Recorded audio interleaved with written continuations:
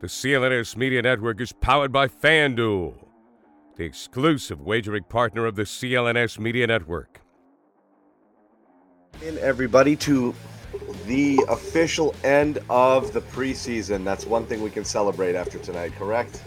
I'm so happy. I was over this game in the second quarter.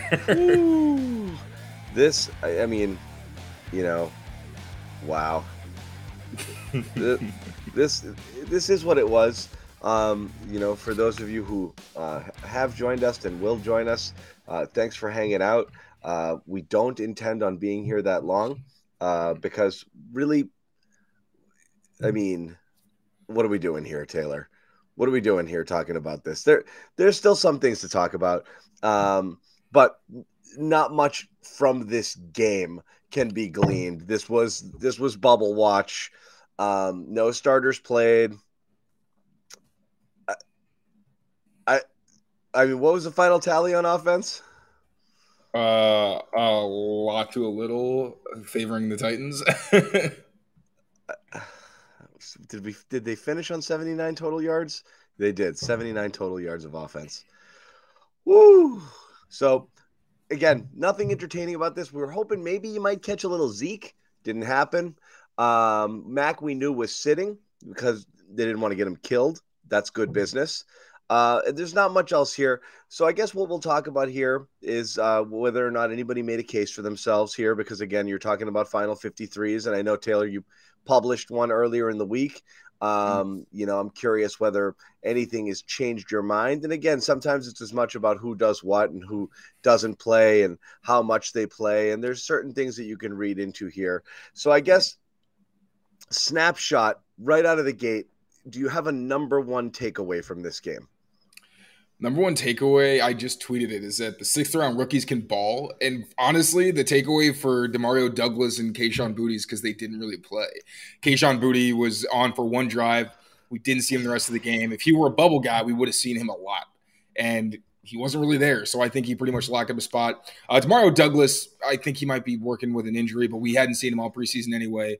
Beyond that, I guess Bailey Zappe's evaluation is so tough because he didn't have a real offense around it, but the 3 fumbles were just freaking ridiculous. Well, look at it this way. He didn't have a real offense around him, and it's hard to say without the benefit of film if some of the sacks that he took, and he did take 4 sacks, and were coverage or he's holding it a bit too long. But even on throws that he made, his timing was off, and I understand your timing is going to be off when your nerves are jangled, when you don't have a lot of protection, and when things aren't going your way. But he was either ahead of guys, behind guys, just not recognizing.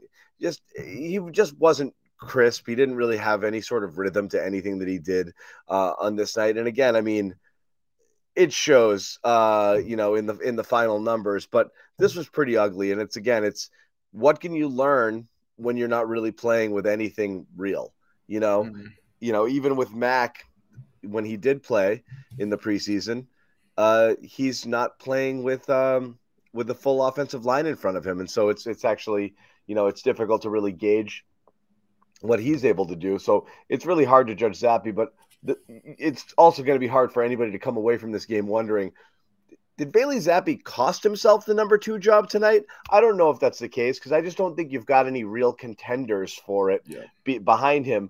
But it is interesting when you look at Zappe and where he was last year, where he was in the summer, and entering camp with what people thought was at least a fair shot to make his case. Nobody thought he's really, really competing with Mac. But if he came in and lit the world on fire, conversations could have been had, or if Mac didn't have a good camp.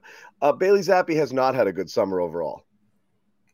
No. So not just tonight. It's not just tonight. Yeah. He hasn't had a good summer. Yeah, I remember the first practice. He was solid to begin training camp. The first practice where he really started to struggle, it was a couple of the sessions after they started with the pads. You saw them bring out paddles. And I remember that was the first practice where I was like, whoa, he's having a really hard time, because you saw there were passes that were getting batted down. There were some that were just completely off the mark. And you're like, all right, what's going on here? Like, he's having a really hard time. And then since then, we really haven't seen him bounce back. there really hasn't been anything in the preseason where he's been able to consistently put plays together. We saw last week he had a lot of really good throws on slants, but today, again, it's the evaluation is really tough because these are a lot of guys he's not really going to be playing with or that are even going to be on the active roster, the 53. Like there was the one to Malik Cunningham where Cunningham probably should have settled into the zone, as they said on the broadcast, and he didn't, which, if you're just looking at it live, you might think, well, Zappe was inaccurate, but, there's a chemistry thing there. But beyond that, like the holding on the ball for too long. Obviously, all the fumbles today weren't good. His accuracy's been kind of all over the place in general. Right. So, not a lot of – earlier in camp, you saw him start to push the ball downfield, and he was being more aggressive, and there was a lot of things to like. But since then, you really haven't seen any consistent days from him where you're like, all right, if – God forbid Mac goes down, Bailey Zappe can step in like he did last year and do well. It's not as clean cut as I think it would be. As we went into this training camp saying, is there maybe not we? I didn't. I don't think most people did, but some people were saying, is there a QB competition? And it hasn't been close at any point in the offseason. And it's kind of discouraging because he is your top backup, like Malik Cunningham.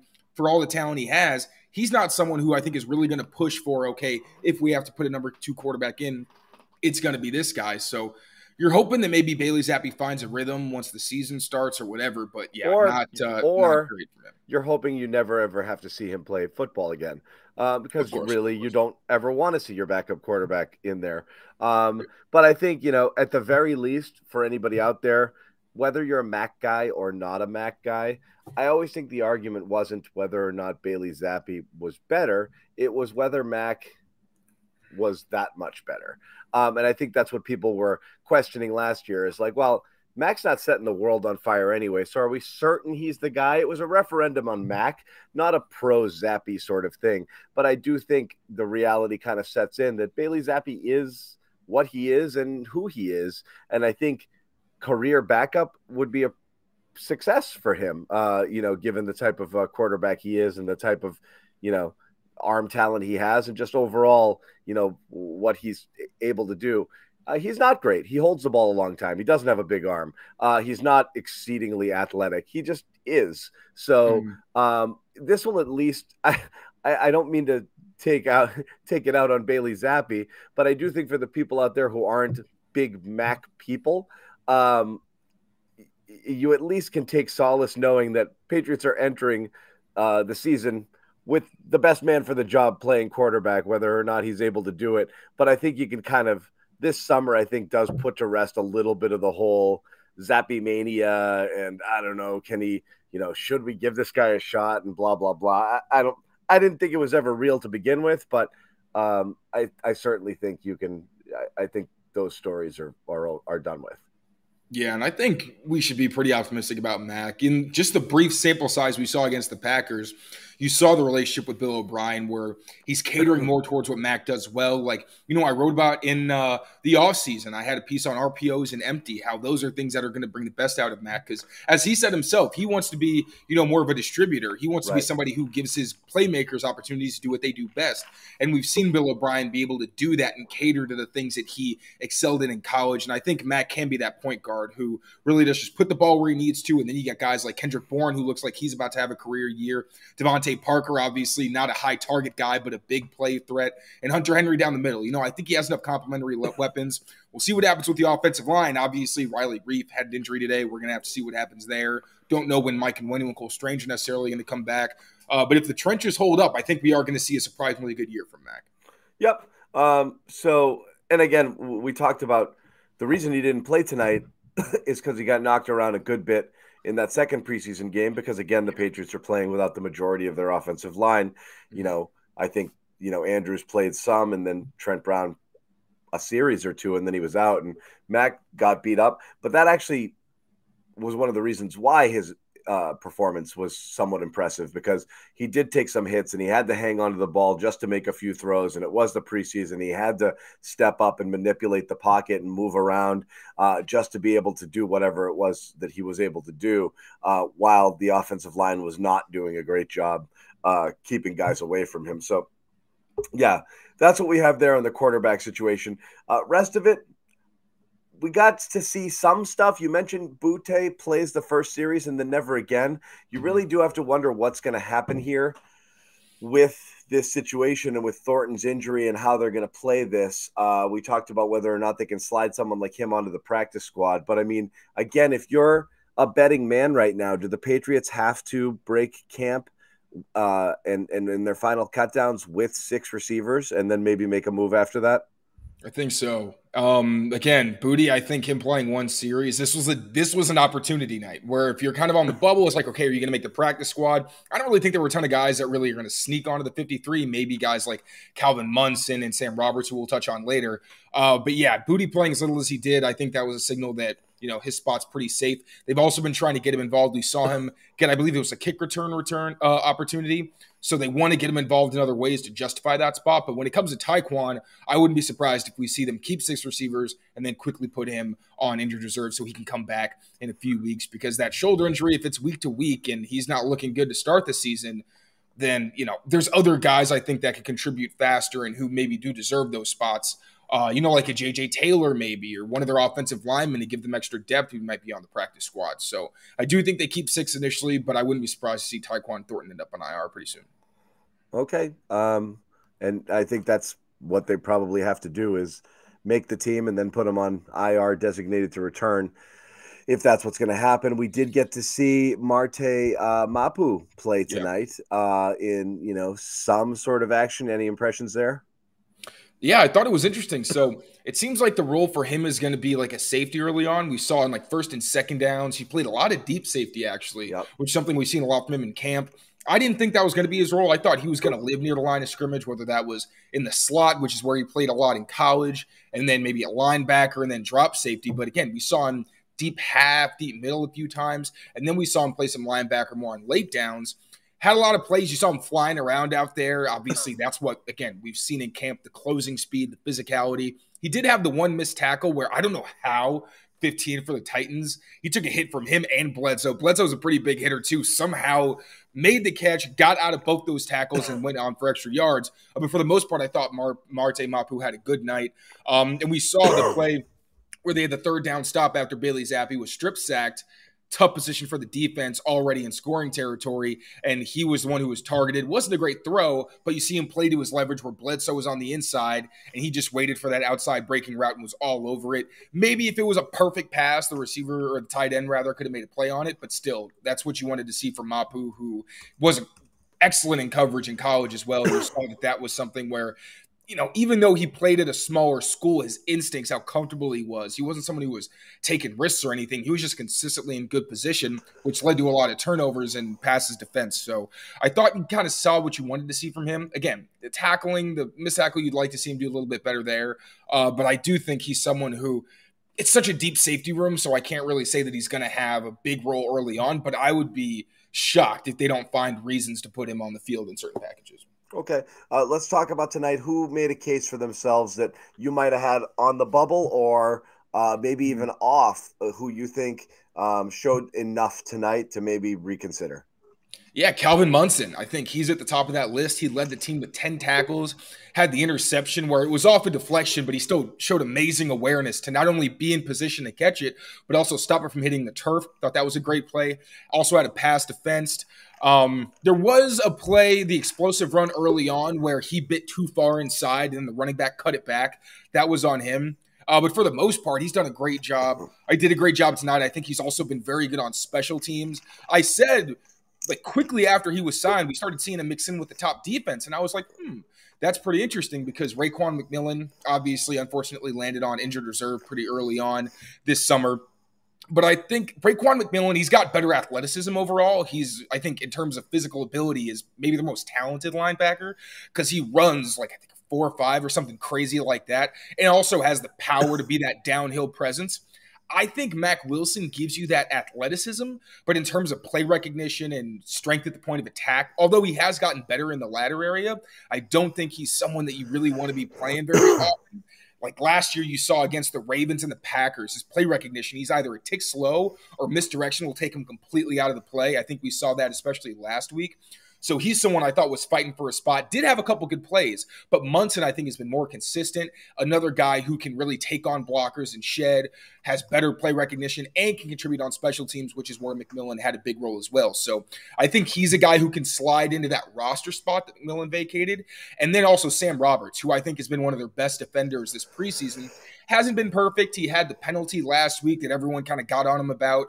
There are also times where his pad level's too high and you can see him kind of get washed out of plays. But for the most part, even sometimes when he loses the rep early with that upper body strength, he does a pretty good job of recovering and still getting in on the play. And more often than not, he's pushing guys back, really being an impact guy for them. So I think these are two players who are going to probably sneak onto the roster, bottom kind of guys who just barely snuck on. But Roberts, 6th-round pick last year, he was already on the roster last season, so they clearly saw some value in keeping him around.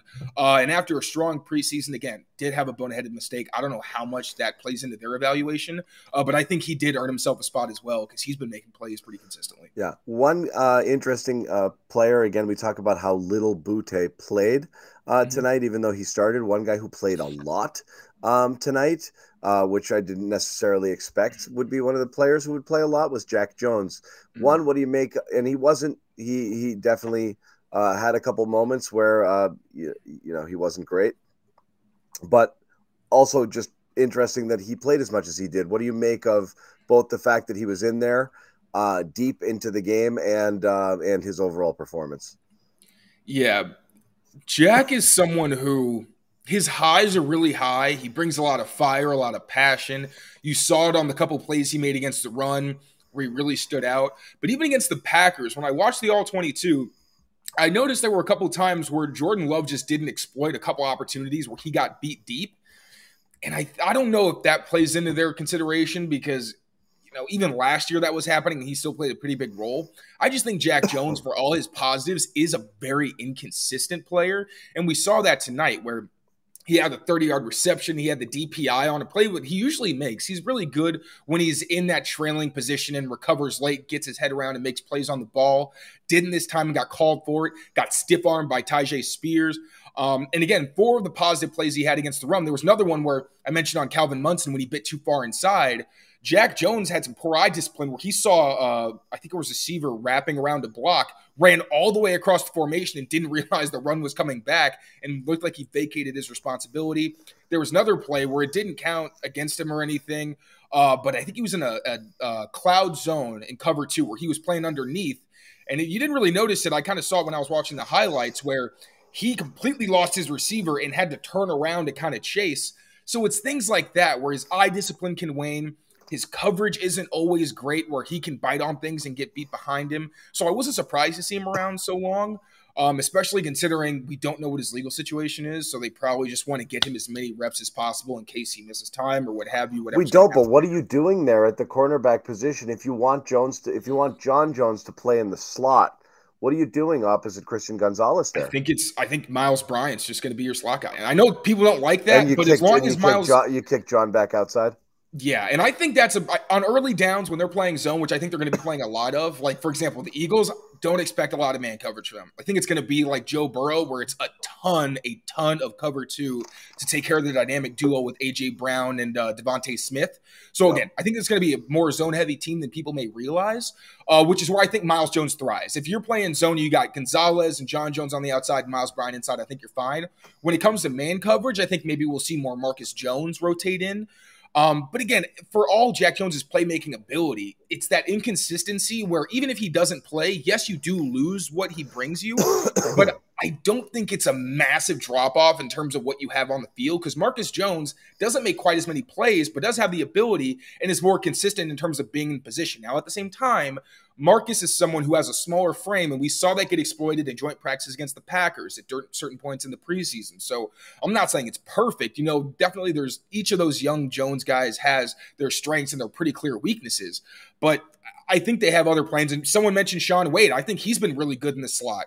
He looked good against John Mechie against the Texans, had the touchdown against Jaden Reed, but I think there were a lot of factors that played into that. I don't really say like bad job, Shaun Wade. He's someone I think who's had a pretty good preseason. So they have options.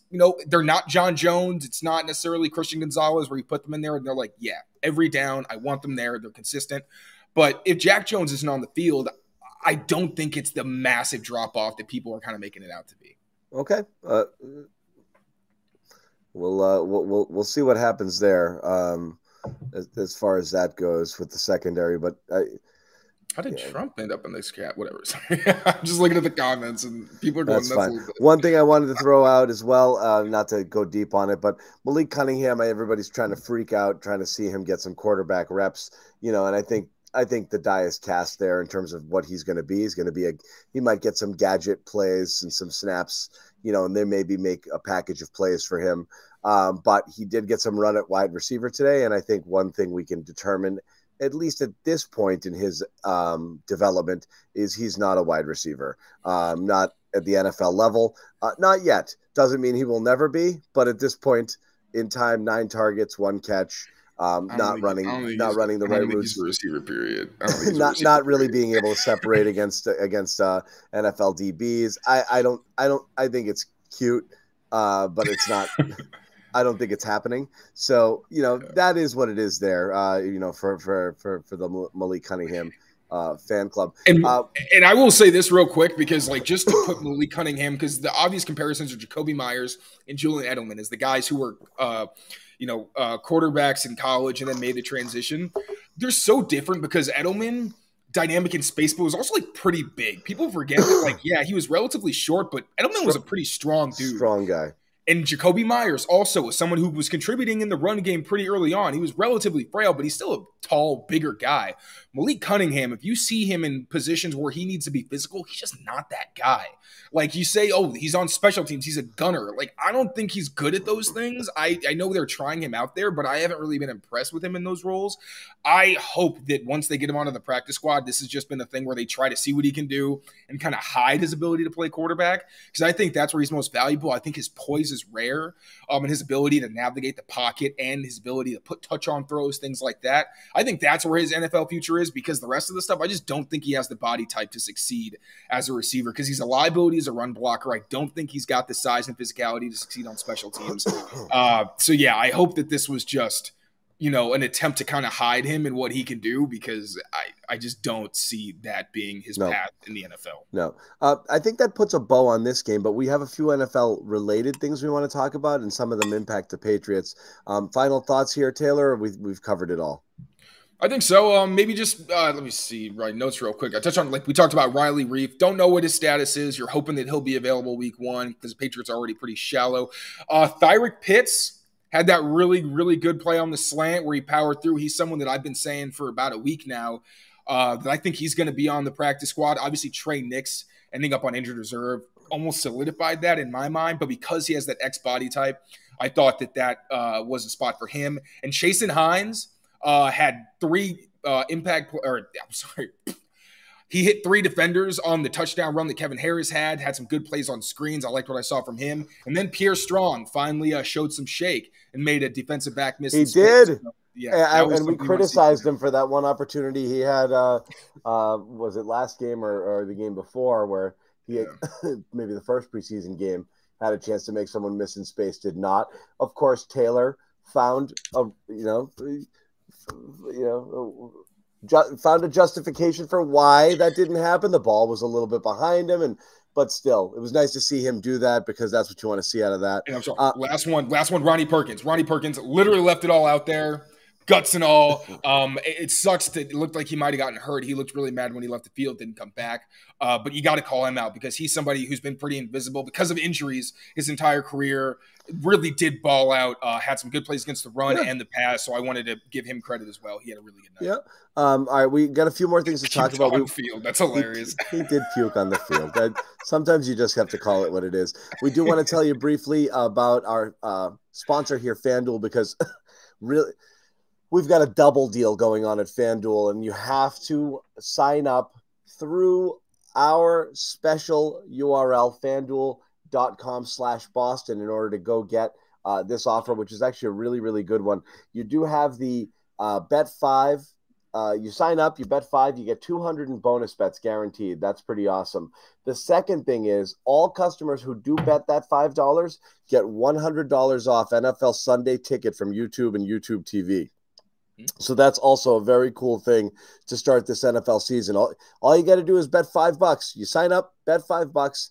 If you were planning on signing up for this DirecTV package or DirecTV on this YouTube package, no longer on DirecTV, YouTube or YouTube TV, $100 off, bang, automatic right then and there. So there's no reason not to do this if you were going to do that.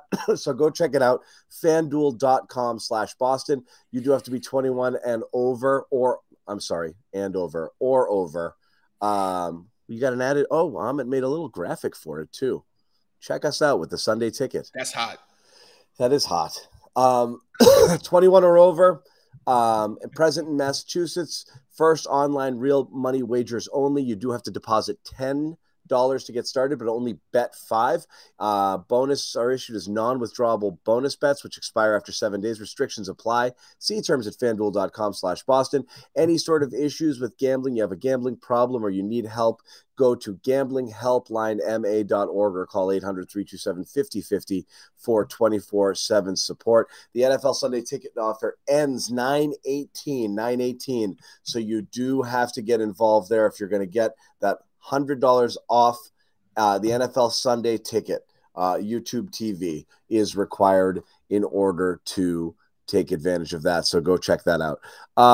Patriots lose to the Titans in their preseason opener. Preseason closer, the final preseason game. Only 3. This is what they do now. They have next week off, and then they open up against the Eagles. A couple more things for us to talk about. One quick programming note. The Pats Nation podcast will be going live right after this show. So if you want to keep the conversation going, you can jump on there. But a couple things going on in the NFL world, and one of them has some direct tie potentially to the Patriots, and that is the Dolphins getting goofy here and possibly being involved, and some other teams as well, in trade talks for Jonathan Taylor.